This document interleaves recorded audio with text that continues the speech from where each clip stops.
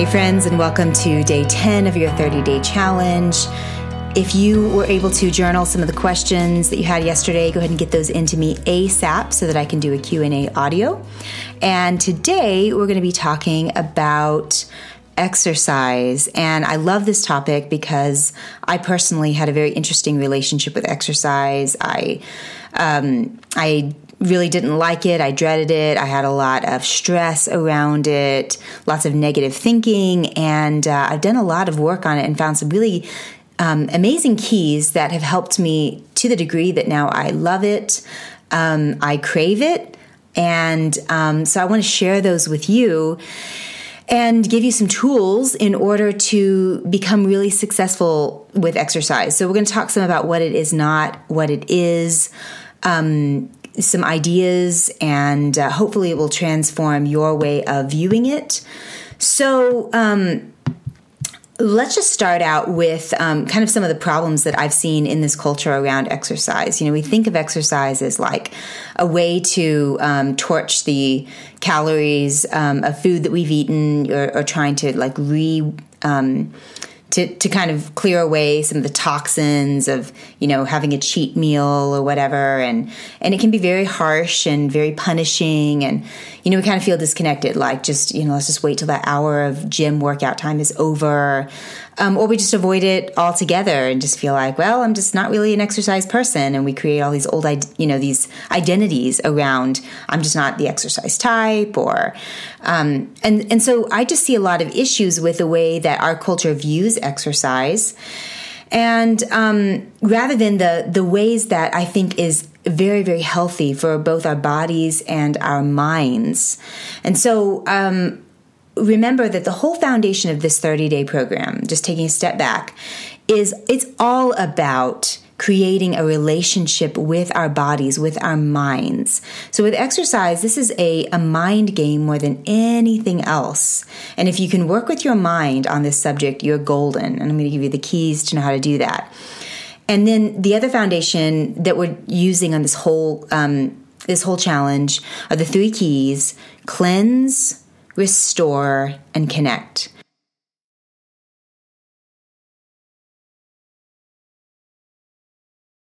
The toxins that we're absorbing from this, you know, world that we live in, that unfortunately has a lot of toxins in the environment, in the foods, in the substances, you know, and there's thought toxins and emotional toxins and all that. We need this kind of constant cleansing, and your body's always cleansing. It's always wanting to clear stuff out of there. But what happens with exercise is that it's expediting the process through your lymphatic system, which is like that internal garbage, you know, taking out the garbage sort of system. It's basically taking the toxins in the cells and unlocking them out of the cells, like moving them through your body so they can be released. And so through your lymphatic systems, through your sweating, through your breathing, your cleansing. And so that's why exercise is so important, to allow that process of cleansing to go so much faster. So that's number 1. Number 2 is restore. Now, your body has an infinite supply of energy. So much energy locked up inside the cells of your body. And the more you cleanse out the toxins, the more the energy supply just grows and grows, and you just get to experience it more and more. And so what this restore part of it does is you're unlocking your energy. So exercise is really about unlocking energy. And you've probably noticed this if you have, you know, done a really good workout and you've sweated and you've been breathing, then you finish the workout and you just feel like kind of vibrant, and your head feels clear and you feel energized. That is your energy unlocking. So you're restoring energy through your whole body. You're restoring that clear mind, that focused mind that can only happen through something like the moving, the sweating, the breathing. So that's restore. And then number 3, and this is probably my favorite, number 3 is connect. Exercise is all about connecting with your body. It's about feeling your body, about feeling your strength, feeling your power, feeling your flexibility and just the importance of feeling your body is so that you can be intuitive. You can notice what foods are working, what's not working. You can notice more of your intuition, your kind of deeper inner sense, like that decision doesn't feel quite as good, and this decision feels more in alignment. You'll notice those things the clearer you are and the more connected you are to your body. You've probably heard the saying, the whole concept of like a gut feeling, like I've got a gut feeling that isn't going to work, or I've got a gut feeling that we should do this.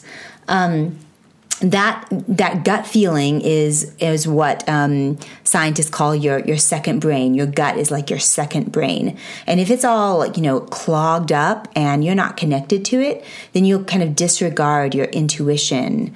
But if it's clear, if your center is clear and you are connected to your body, you're connected to that gut intuition, then you can follow it and it will give you cues and clues throughout your life.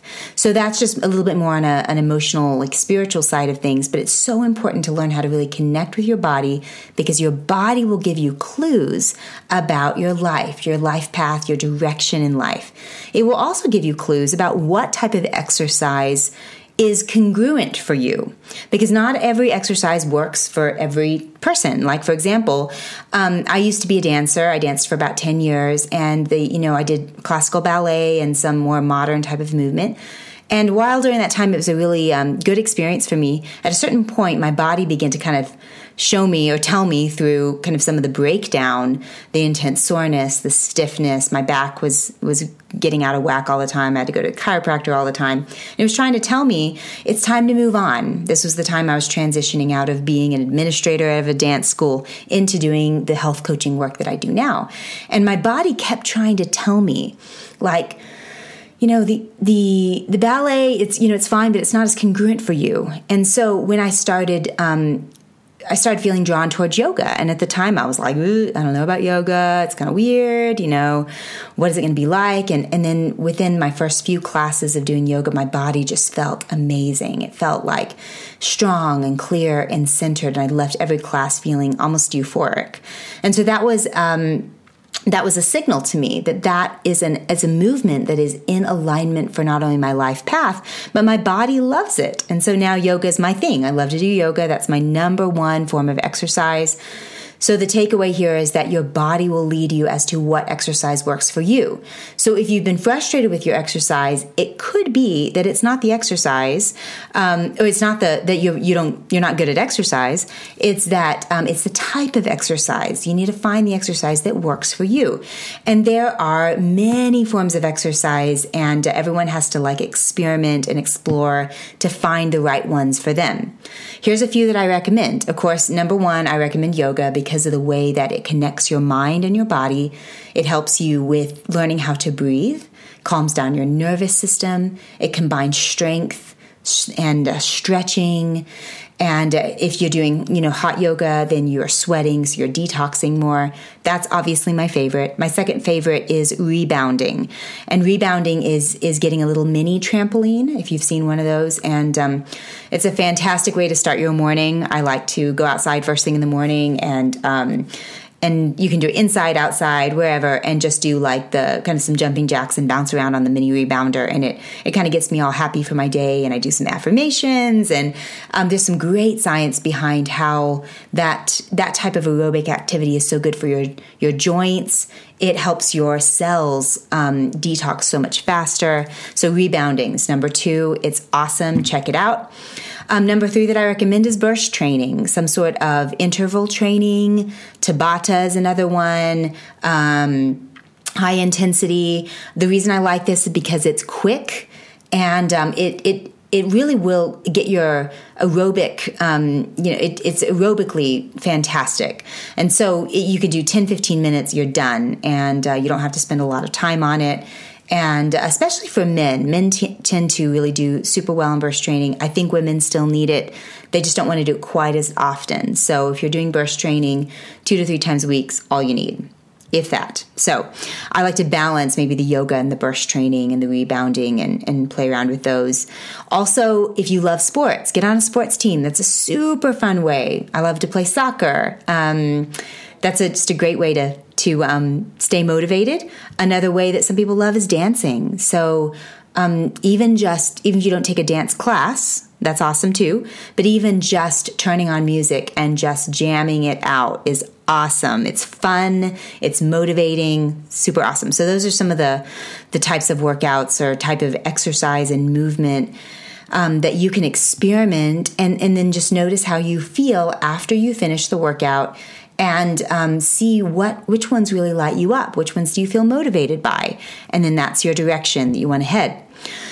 Also, I like to use the phrase intuitive exercise, and I want to talk to you a little bit about what that means. Intuitive exercise is a way of using these keys of cleanse, restore, and connect, tuning into your body, feeling your body, unlocking your energy. But there are 3 things that I recommend that you do no matter what exercise you're doing. So these are the 3 keys that whatever exercise you're doing, make sure that you're doing this. Number 1 is breathing. So what happens when you are exercising but you're not breathing is that your nervous system starts to go into stress response. And we don't really want to go into the bad stress response where there's anxiety and all that. You can have like a feeling of like, ooh, my body's working and I'm moving and all that. But the level of stress that happens when you're not breathing is not healthy. And so make sure you're breathing in and out through your nose as much as you can. If you have to breathe out through your mouth some, that's fine. When you're breathing in and out through your nose, you're calming down your nervous system. Calming down that nervous system helps you have more longevity in your exercise. So that's awesome. Number 2 is what I call sweet talk. And sweet talk is a way of thinking and speaking to yourself, the thoughts, the words that run through your mind while you're exercising. So these can be affirmations, ways of encouraging yourself while you're exercising.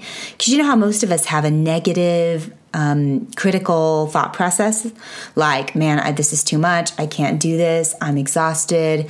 I'll never be able to do well at this. I don't like my body. We're critical of the way we look. There's all these thoughts that run through our minds, right? So you want to trade those thoughts, just like you trade foods, and you want to trade those thoughts for the really energizing, uplifting, affirming thoughts. And these, basically what you'll notice is positive, uplifting, truth-based thoughts will literally take your energy up and you can do more. You can exercise longer and better. And then the negative critical thoughts will take your energy down and you'll want to just quit, you know? So we want to trade those negative thoughts for the truth-based, positive, affirming thoughts.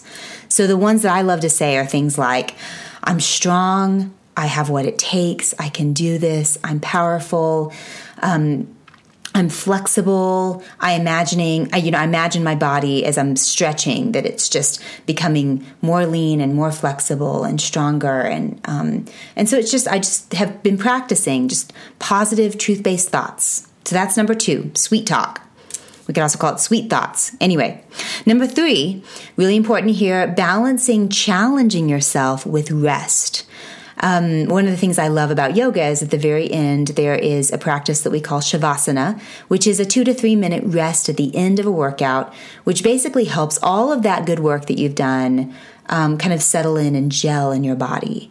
And it calms down your nervous system, and it's scientifically a great way to finish a workout. And so what we tend to do, especially in this American culture, is we tend to be imbalanced on either the challenge side or the rest side. So there's either too much push, go, stress, or there's kind of like the lethargy, the like, ugh, I don't want to do it, and we over rest and we don't actually move our bodies. So you want to balance challenge with rest. So another practice that I enjoy is a workout called rest-based interval training. And what it does is it helps you kind of push, go as hard as you can, and then rest until you're ready to dive back in, and then push and then rest.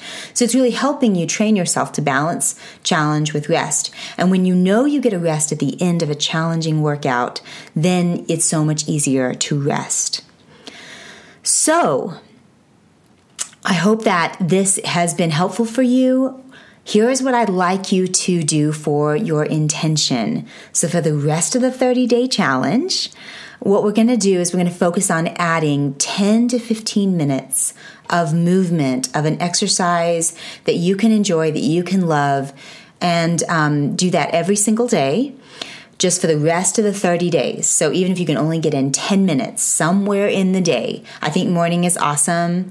If you can do your tapping, do your morning workout, do your green smoothie, that's a great way to start your day.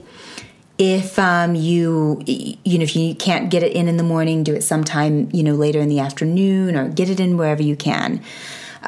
So adding some really solid congruent exercise to your intention is awesome. And so we're just going to add that in, and I have some ideas for you. You can use these different free YouTube links, or if you already got a workout that you want to do, use that. Just make sure you get in at least 10 minutes, somewhere about 10 to 15. That's all you need every day for the rest of the 30-day challenge. And there you go. So looking forward to chatting with you next time on day 11. Thanks, guys.